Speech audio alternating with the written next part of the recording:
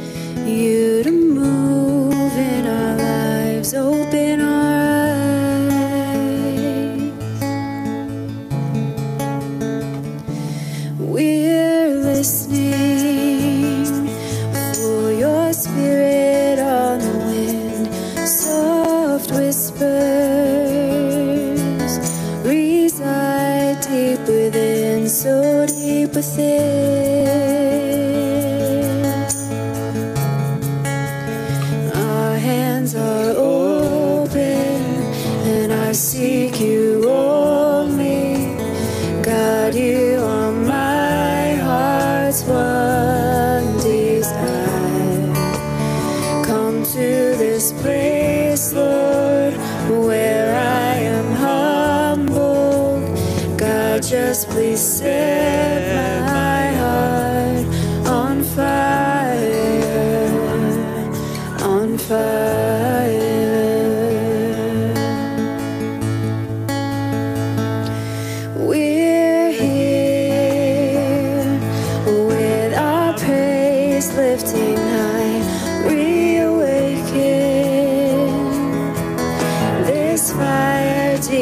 light, bring me light.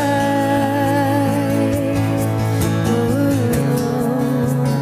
our hands are open and I seek you only. God, you are my heart's one desire. Come to this place, Lord, where I am humble. God, just please set my heart on fire, on fire.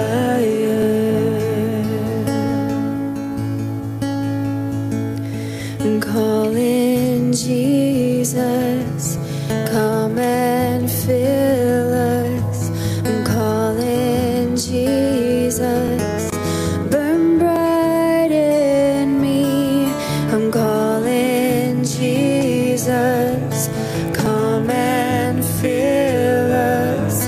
I'm calling Jesus, burn bright in me. I'm calling Jesus, come and fill us. I'm calling Jesus, burn bright in me. Our hands are open and I seek you only. God, you are my heart's one desire. Come to this place, Lord, where I am humble. God, just please set our hearts on fire, on fire,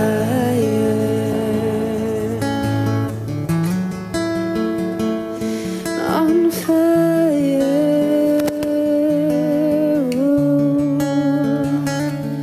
on fire. So this morning we're going to continue as we look at worship. We're going to look at the history of worship, what it is that the early church did to be a worship-centered community. So in the book, A Brief History of Christian Worship, author James White breaks down the worship of the early church. He has a lot of different chapters about different sections of the church and how we came to be where we are now, but we're looking at the early church, the people who said they followed the way.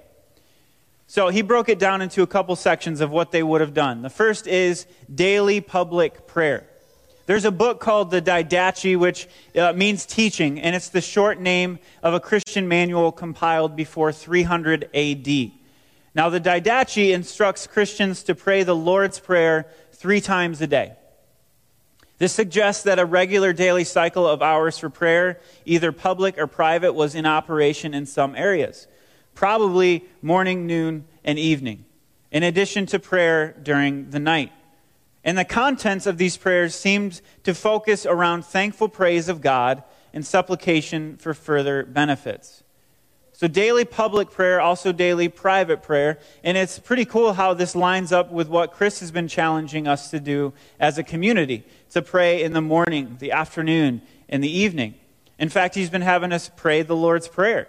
And he's had us pray the Lord's Prayer on Thursdays at noon as well. So we're already reflecting some of that in our daily life as a church.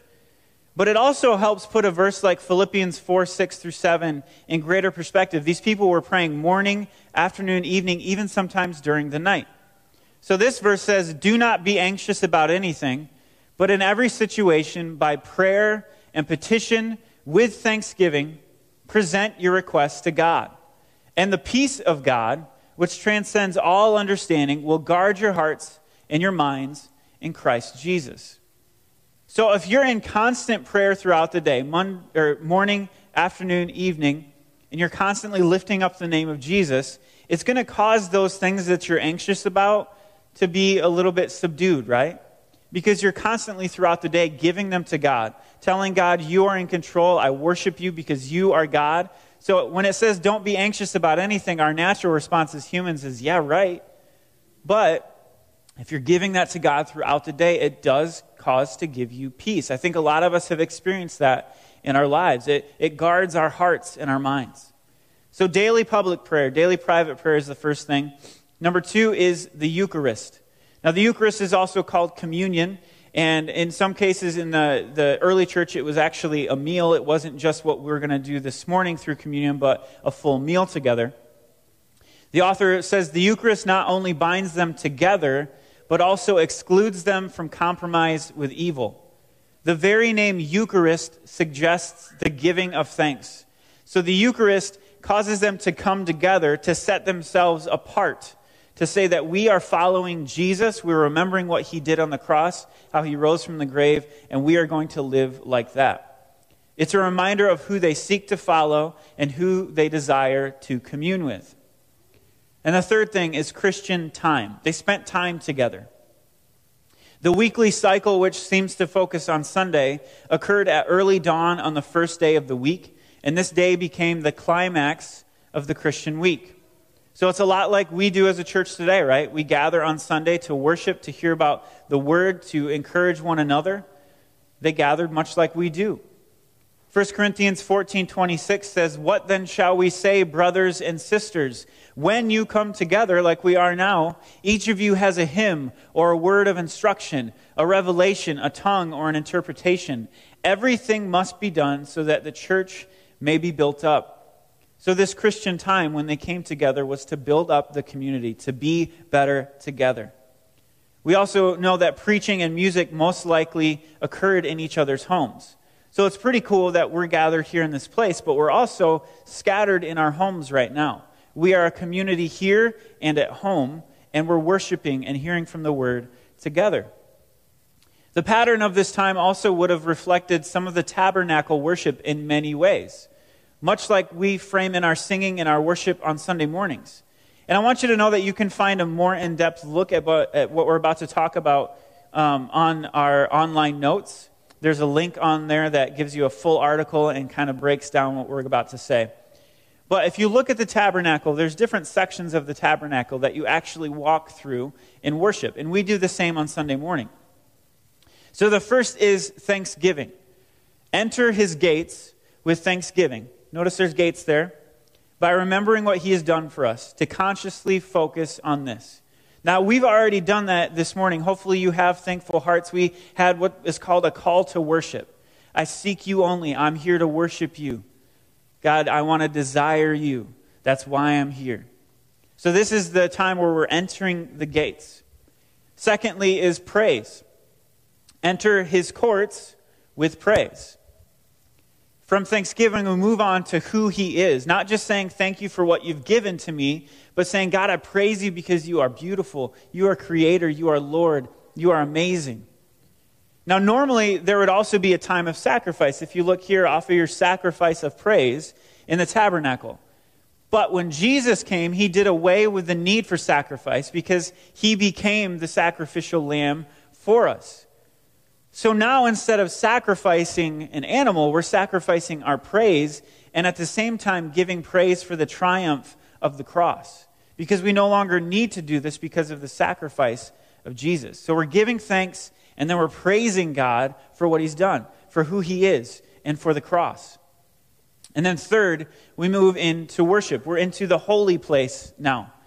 And worship is not just singing songs. It's not what we just did as a team together. Worship isn't about singing louder than the person next to you or singing softer and more intently than the other person. It is a lifestyle. It is a condition of the heart which informs our conduct. It's a lifestyle. It's who we are. Who we are reflects who we worship. And then fourth is adoration. Now, something really cool about the tabernacle is this place called the Holy of Holies. In history, once a year, the great high priest would enter in there. He had to be without blemish, otherwise he would be struck dead by the presence of God. So he would go through a veil. He would pray on behalf of the people. So what's amazing, though, is when Jesus died and cried, "It is finished," on the cross, we're told that the veil was torn in two. He finished paying for our sins, giving us direct access to God through his blood. That veil was torn from the top to bottom. No longer was it the case that the high priest alone could enter in once a year. to offer atonement for sin. Jesus and his perfect offering of his own blood has done away with covering sins. Now he has taken and removed our sins once and for all. So thanksgiving, praise, worship, and adoration are the four layers that we go through. So this morning, as we head from thankfulness, from this call of worship, into praise, let us remember the words from Hebrews 10, where it says, "Therefore, brothers and sisters, since we have confidence to enter the most holy place by the blood of Jesus, by a new and living way open for us through the curtain." Did you catch that? He just recapped tabernacle worship. And he just said, now that we don't have to do that because of Jesus, that is his body that tore through that curtain. Since we have a great priest over the house of God, let us draw near to God with a sincere heart and with the full assurance that faith brings, having our hearts sprinkled to cleanse us from a guilty conscience and having our bodies washed with pure water. So this morning, we need to come together with these thankful hearts, with a heart of praise, to give praise to God for that sacrifice, for the fact that there is no longer a barrier, that we are in his presence together as a community, and that we get to worship him this morning. So I encourage you to sing with us as we sing this song, Praise the King.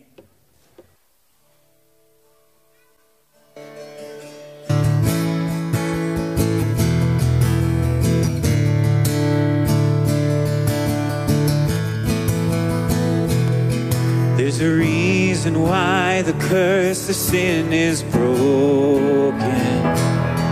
There's a reason why the darkness runs from light. There's a reason why we stand here now forgiven. Jesus is alive. Let's stand to our feet and sing this out together this morning. There's a reason why we are not overtaken. There's a reason why we sing on through the night. There's a reason why our hope remains eternal. Jesus is alive. Let's sing this in faith to respond to him this morning with praise. Praise the King.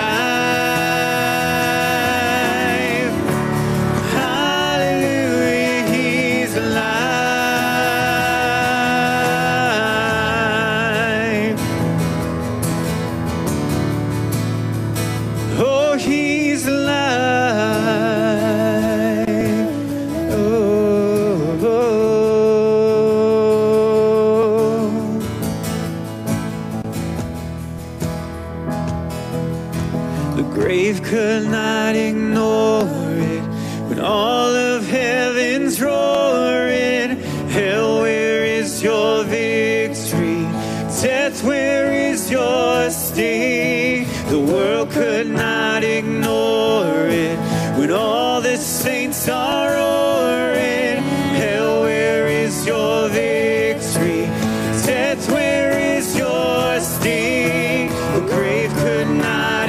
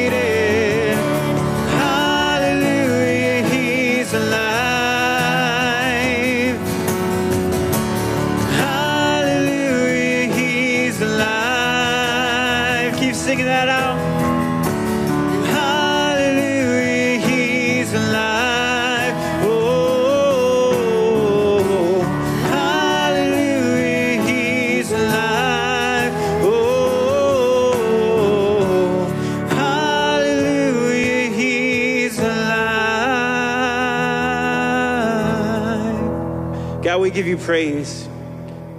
We thank you. Amen. Now, a question that may be on some of your minds this morning is, what is worship? If we're talking about a worship center community, what is worship? What is it all about? Well, there's a guy who passed away in the last few years who I've read a lot of his books and studied at Spring Arbor University. His name is Robert Weber. He actually founded the Institute for Worship Studies and was the author of many books, including Renew Your Worship, which we're going to be quoting from here in a minute. So he talks about what is worship. He defines it. He puts it into 5 different segments. The first of which is worship extols the character of God. Worship extols the character of God. See, he says God loves to be worshiped. God loves to hear us say, we worship and adore you. We bless you. For you and you alone are God. There is no one besides you. God loves to hear that from us. He loves to hear what we just sang. That's what we do in worship. We worship and adore simply because of who God is. He's worthy of worship. Luke 4:8 says, Jesus answered, it is written, worship the Lord your God and serve him only. Which is actually an echo of an Old Testament passage in Deuteronomy that says, fear the Lord your God, serve him only, and take your oaths in his name. Do not follow other gods, the gods of the people around you. For the Lord your God who is among you is a jealous God. So first and foremost, worship extols the character of God. What's easy with humanity is that we can worship a created thing. We can exalt something else to worship status. One example that's really easy, technology, media, social media. We elevate that. We give it priority. We give it time. And we end up worshiping that. I talked a little bit about this on Worship Wednesday. Instead of worshiping the Creator, we can get caught worshiping the created thing. We extol the created thing instead of God. So worship extols the character of God. Secondly, worship remembers Jesus Christ. Worship remembers the living, the dying, the rising of Christ. Through that action, it promotes the overthrow of the powers of evil. If you will look closely at your worship, you will see that this theme runs through all of our public worship. It's in the hymns, the prayers, the scripture readings, the sermon, the creed, and the prayers of thanksgiving over bread and wine, the communion that we take. And we actually just sang a song where we can reflect that. It talked about the life, death, and resurrection. We give praise to the King because we're able to worship because of these things. Those who followed the early church, the way, even referred to their weekly gatherings as a little Easter after a time. Because every week they knew that that was important, that they should celebrate the life, death, and resurrection of Jesus, to remember what Jesus did. If our worship does not revolve around giving thanks to God for sending his Son in some way, and yet instead revolves more around ourselves and our feelings, then we are missing the mark. If we're coming in to feel good, to have it wash over us, and not responding to God and saying, thank you for sending your Son, I give praise to Jesus for the cross, for resurrection, then we're missing what worship is really about. Third, worship is an experience of the Holy Spirit. So we've already said we adore and magnify the Father, we remember the work of the Son, but we also experience the work of the Holy Spirit. The Holy Spirit is here amongst us, and we are experiencing him together. The Holy Spirit enables us to remember the work of the Son.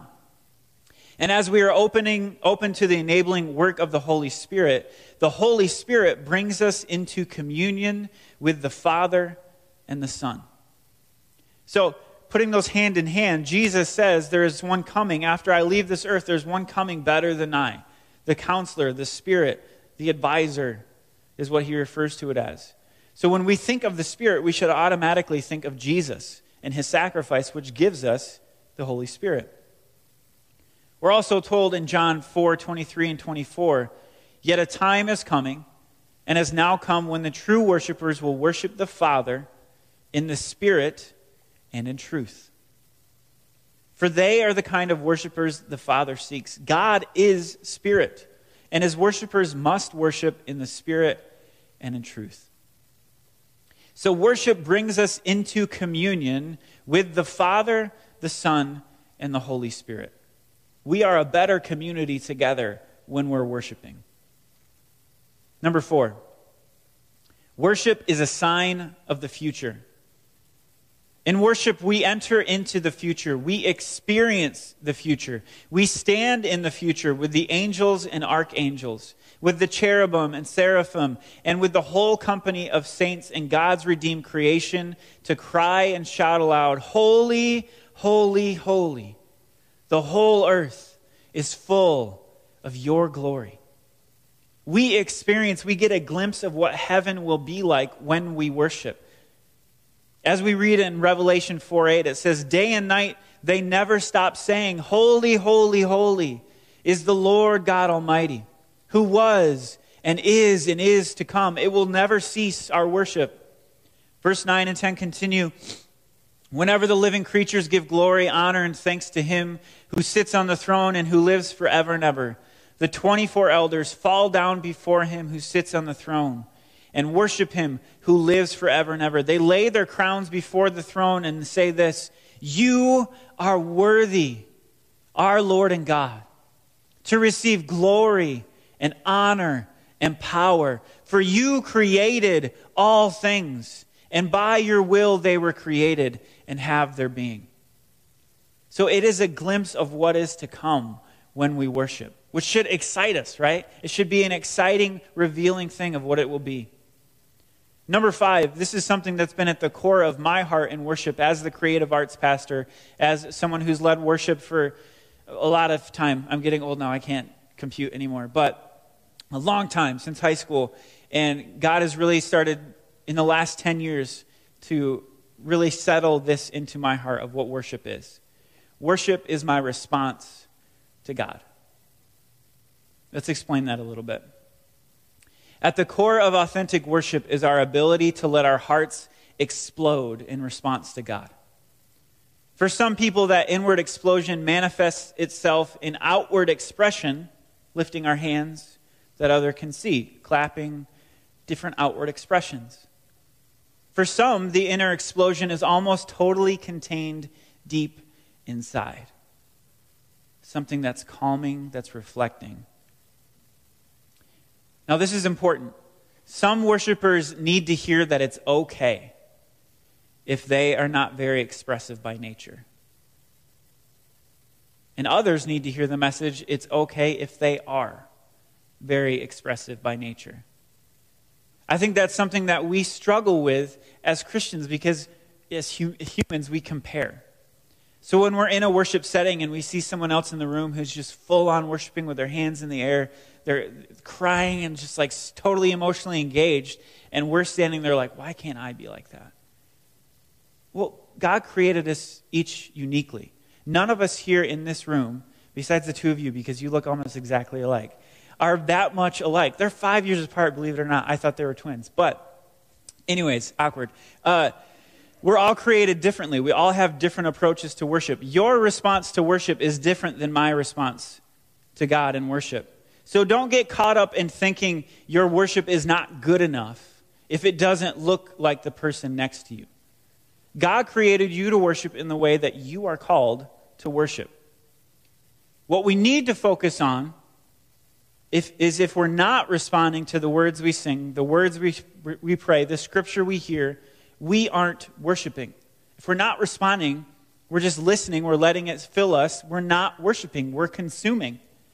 We're coming in to feel good. We're allowing that just to fill us and not doing anything with it. Worship is the overflow, the response of those things. It's like if Angela was, my wife, was to say, "I love you," and I was to stand here and be like, not even awesome, just to stand here and be quiet. It's super weird, right? See, there's a community, there's a relationship. Angela has an expectancy that when she says, "I love you," that I would say, "I love you." And that I would respond and say, "You're beautiful. You're gorgeous. There's so many things about you that I can't get over. And see, she likes it, right? And that's the same with God, though. He looks at us and he says, I have given you breath. I have given you life. I have showered you with blessings. I love you. And we can say, sweet, I take it. Or we can respond to that in worship and give him praise and say, you're beautiful. I want to adore you. I want to thank you. I want to give you praise. But I want you to notice something about these defining characteristics. None of them say worship is about how you feel. I think too often we equate worship with feeling. No matter how we feel in the moment, God is still worthy of praise. So you can come in with a feeling of, I don't want to be here. That doesn't mean God's not worthy of praise.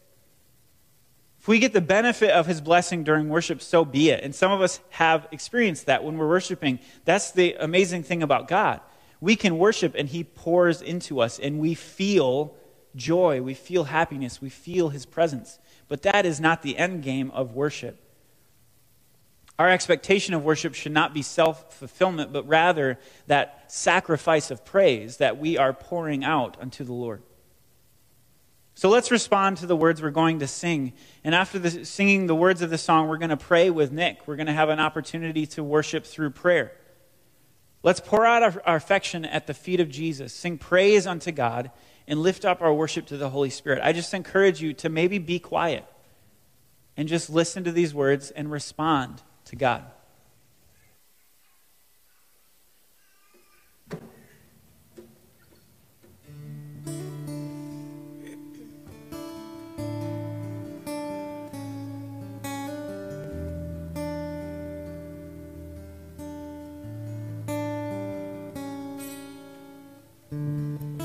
When the music fades and all is stripped away, and I simply come, longing just to bring something that's of worth that will bless your heart. I'll bring you more than a song, for a song in itself is not what you have required. You search much deeper within, through the way things appear. You're looking into my heart. I'm coming back to the heart of worship, and it's all about you. It's all about you, Jesus. I'm sorry, Lord, for the thing I've made, when it's all about you. It's all about you, Jesus.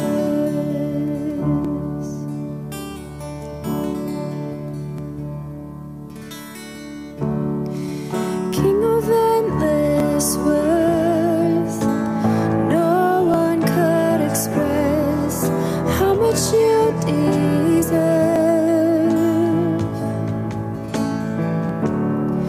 And though I'm weak and poor, and all I have is yours, every single breath, I'll bring you more than a song, for a song in itself is not what you have required. You search much deeper within, through the way things appear. You're looking into my heart.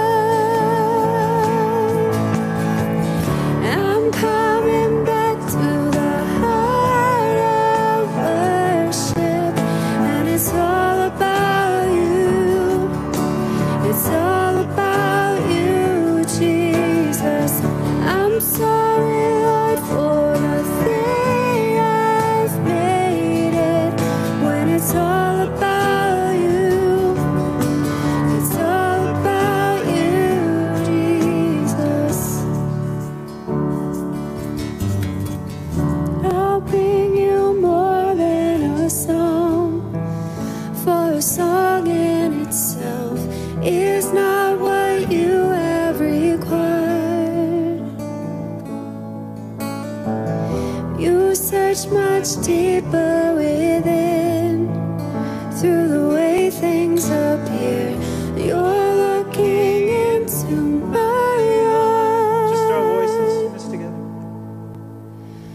I'm coming back to the heart of worship, and it's all about you. It's all about you, Jesus. I'm sorry, Lord, for the thing I've made it, when it's all about you. It's all about you, Jesus. As we continue on in this heart of worship,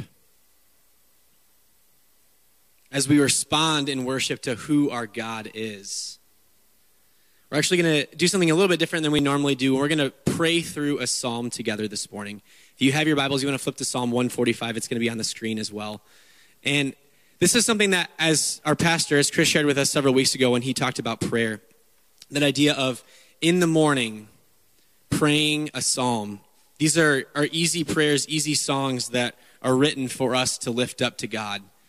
And so we're actually going to pray through this psalm together. And it says, if you notice in a lot of your Bibles, it might say right beneath Psalm 145, a psalm of praise. This is a song specifically for praise, for worship. Because our prayer is worship. As John mentioned earlier, it's the attitude of our hearts.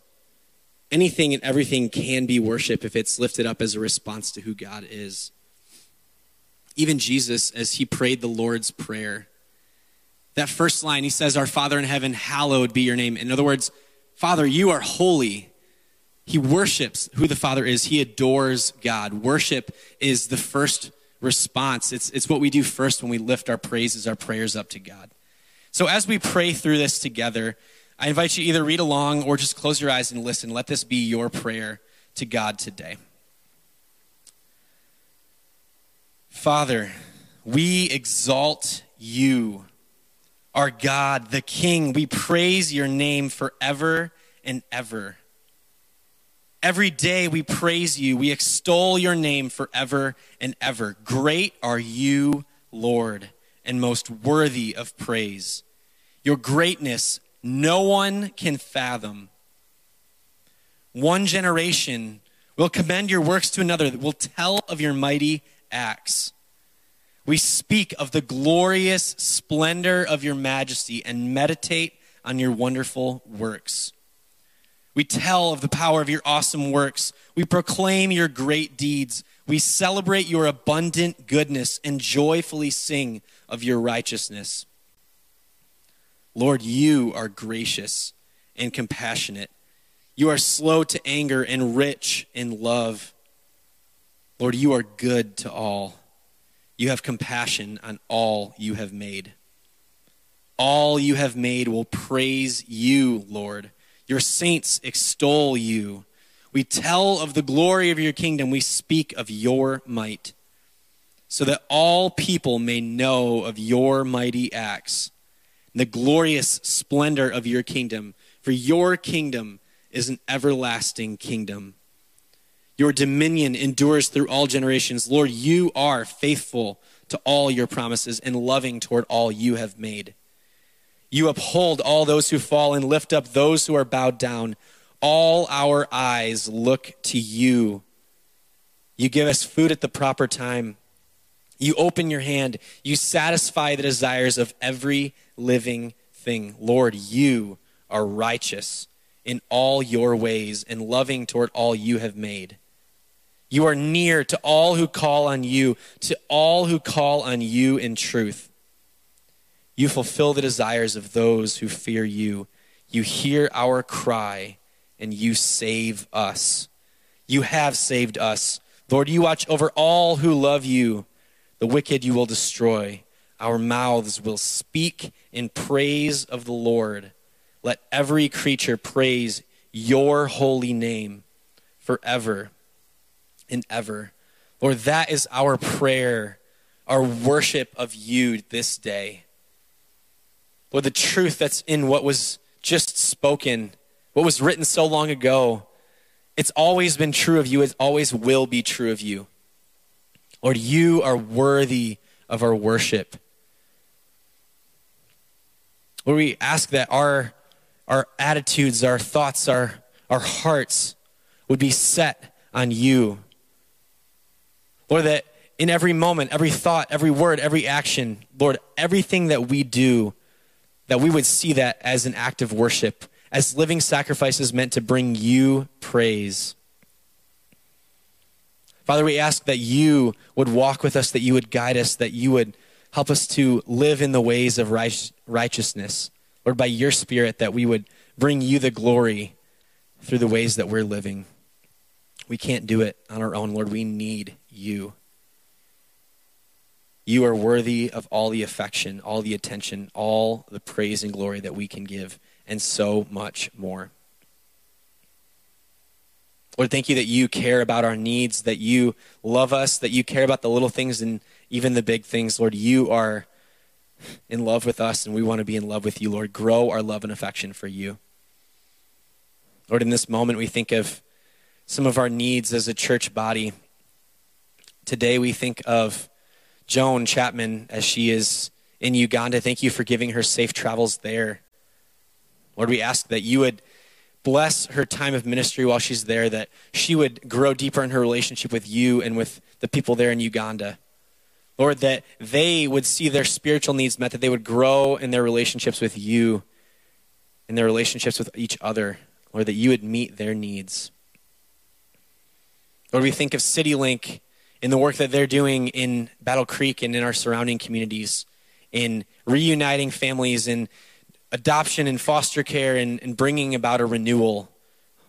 God, you are at work in the midst of all of that. Lord, thank you that you are a God who loves, that you are a heavenly Father, an everlasting Father who desires us. Lord, we ask for your healing touch upon this community, this church, this world from a virus, Lord, that you are in control of.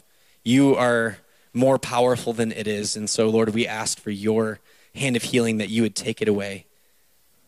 Lord, you are a wonderful, amazing, loving, caring God who is worthy of all of our worship. And so as we continue on today, Lord, let that be our attitudes. Let that be our response to you as we worship, as we grow together. God, it is in your wonderful and powerful and awesome name that we pray today. Amen. I've had really good personal times of worship, just me and God. But there's something about communal worship. There's like something mysterious about it. About coming together and worshiping as a body of believers. Even in our homes, as we are scattered, you're still gathered with the body. You're gathered with your families. Even if there's just one of you at home, you're gathered with those of us here. You're gathered with the people online. As a musician, I find it amazing how God can use the arts and music to speak to a group as well. How when we're singing, lifting our voices up together, God moves and he does something. There's something amazing about that. I think he's already done that this morning through the words that we have sung, through the melodies we've sung, even through the art of the poetry that David writes. There's something that God does through music and art and through community. Elisa Sanford, I'm not even sure she knew I was preaching this week, but she sent me this quote, and it really speaks to what music and art can do in a community format. It says, "Art has the power to render sorrow beautiful, make loneliness a shared experience, and transform despair into hope. Music, like all art, gives pain and our most wrenching emotions voice, language, and form, so it can be recognized and shared. The magic of the high, lonesome sound is the magic of all art. The ability to both capture our pain and deliver us from it at the same time. When we hear someone else sing about the jagged edges of heartache or the unspeakable nature of grief, we immediately know we're not the only ones in pain. The transformative power of art is in the sharing. It's the sharing of art that whispers, "You're not alone." And as I started to read that and process that, it was reminding me that when we lift our voices together as a body, as a community in worship, as we sing, God is reminding us, you're not alone.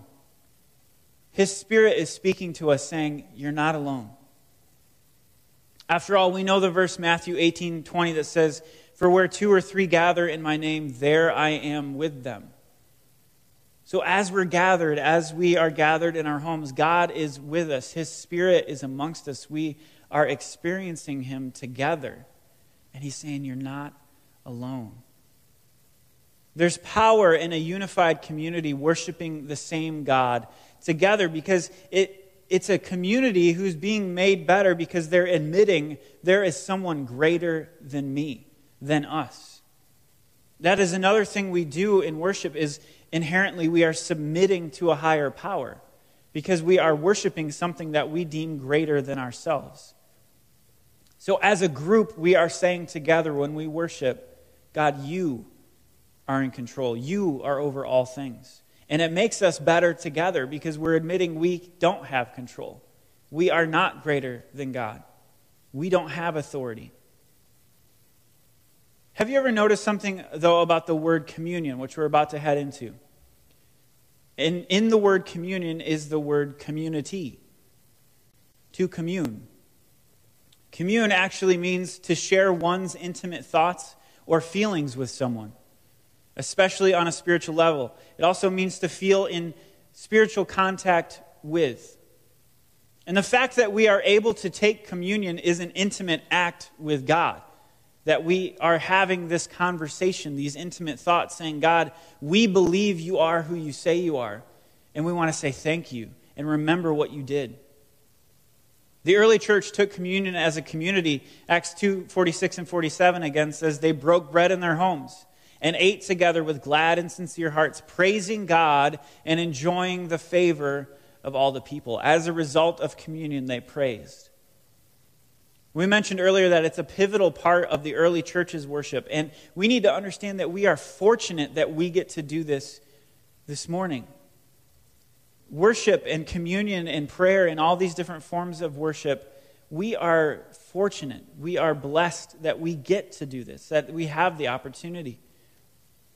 Hebrews 10:19 through 25, which again is a callback to tabernacle worship, says, therefore, brothers and sisters, since we have confidence to enter the most holy place, by the blood of Jesus, by a new and living way opened for us through the curtain that is His body, and since we have a great priest over the house of God, let us draw near to God with a sincere heart and with the full assurance that faith brings, having our hearts sprinkled to cleanse us from a guilty conscience, and having our bodies washed with pure water.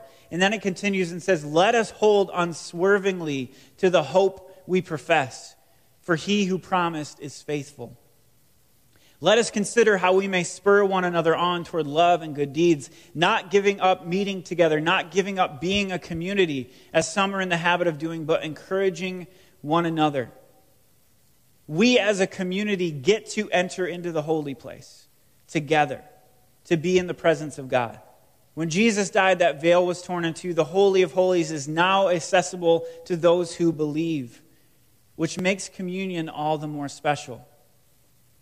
When we look at communion, we are confessing that we believe Jesus is who He said He was, that His life, death, and resurrection are truth. We are communing with Him and at the same time worshiping Him for His sacrifice. We're worshiping God for sending us His Son for freedom, and we're worshiping the gift of the Holy Spirit that is given to all of those who believe. So this morning, as we take communion together, whether it's at home or in this room, let us be a community who readily admits that we are gathered and scattered to worship Him. And if you're at home, I encourage you to grab crackers and water, whatever you have on hand, to go ahead and join us. And if you haven't gotten communion this morning, if you want to raise your hand, someone can bring that to you. If you haven't, has everybody gotten it? Sweet. So we need to admit that we are a community who desires to worship by living out Romans 12:1 that says, "Therefore I urge you, brothers and sisters, in view of God's mercy, to offer your bodies as a living sacrifice, holy and pleasing to God. This is your true and proper worship." It is a lifestyle. It is an overflow of the heart. So let's spend time in this intimate place of adoration, much like the early church would have, with this veil torn, nothing separating us from God, and give thanks together as one voice. I'm going to give you a little bit of instruction on this. Chris showed me the trick. Make sure your tab is facing out. That way you don't spray juice on your shirt. Okay? So let's read out of Scripture where it says, "The Lord Jesus, on the night he was betrayed, took bread." So go ahead and get the bread out of there. Grab your crackers at home or your bread, whatever you have. Cinnamon Toast Crunch works too.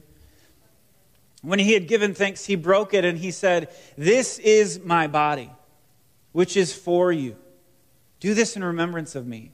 And before we take this, I want to encourage you to give God praise. Just for the next 10 seconds, we'll be quiet and just give God praise for his body.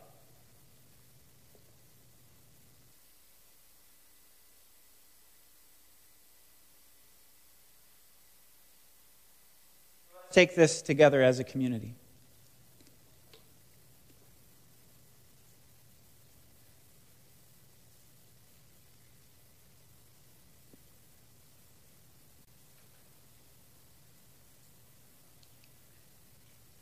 Passage continues and it says, "In the same way after supper he took the cup, saying, 'This cup is the new covenant in my blood.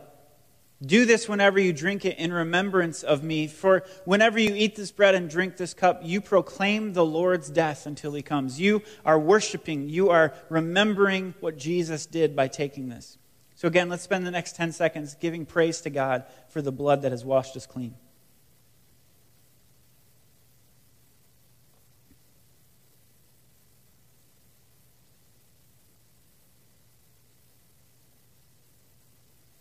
Let us take the juice together.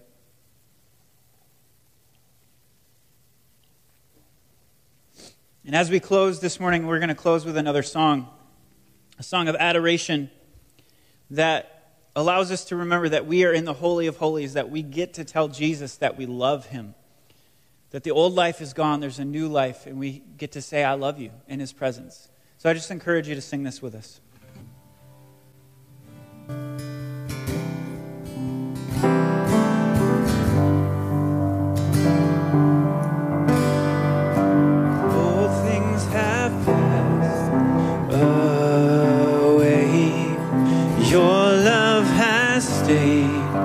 The same, your constant grace remains the cornerstone.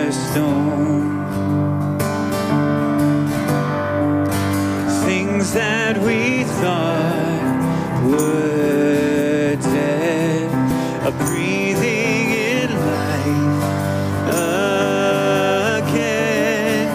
You cause your sun to shine on darkest night. For all that you've done, we will pour out a love. This will be our anthem song. Jesus, we love you. Oh, how we love you. You are the one our hearts adore. The hopeless have found their hope. The orphans now have a home. All that was lost has found its place in you. You lift our weary head. You make us strong.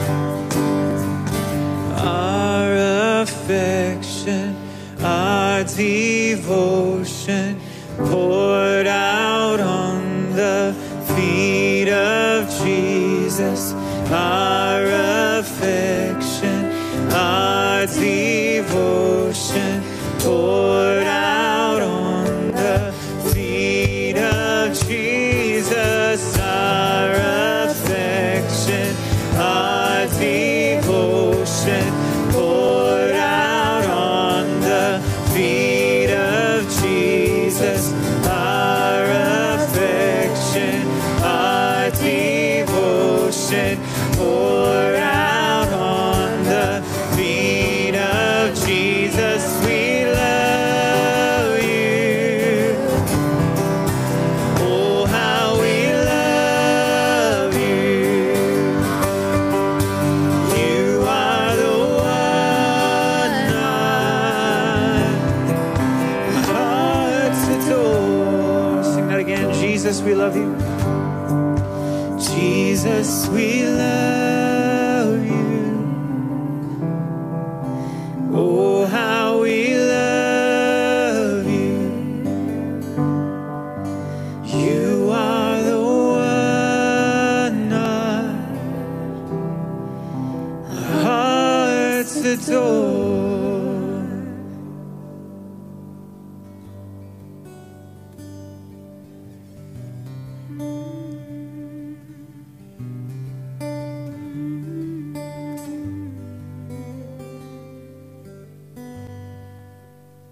Heavenly Father, gracious God, Lord, as we sing these words of pouring out our affection and our devotion at your feet, God, I pray that that would come from the depth of who we are.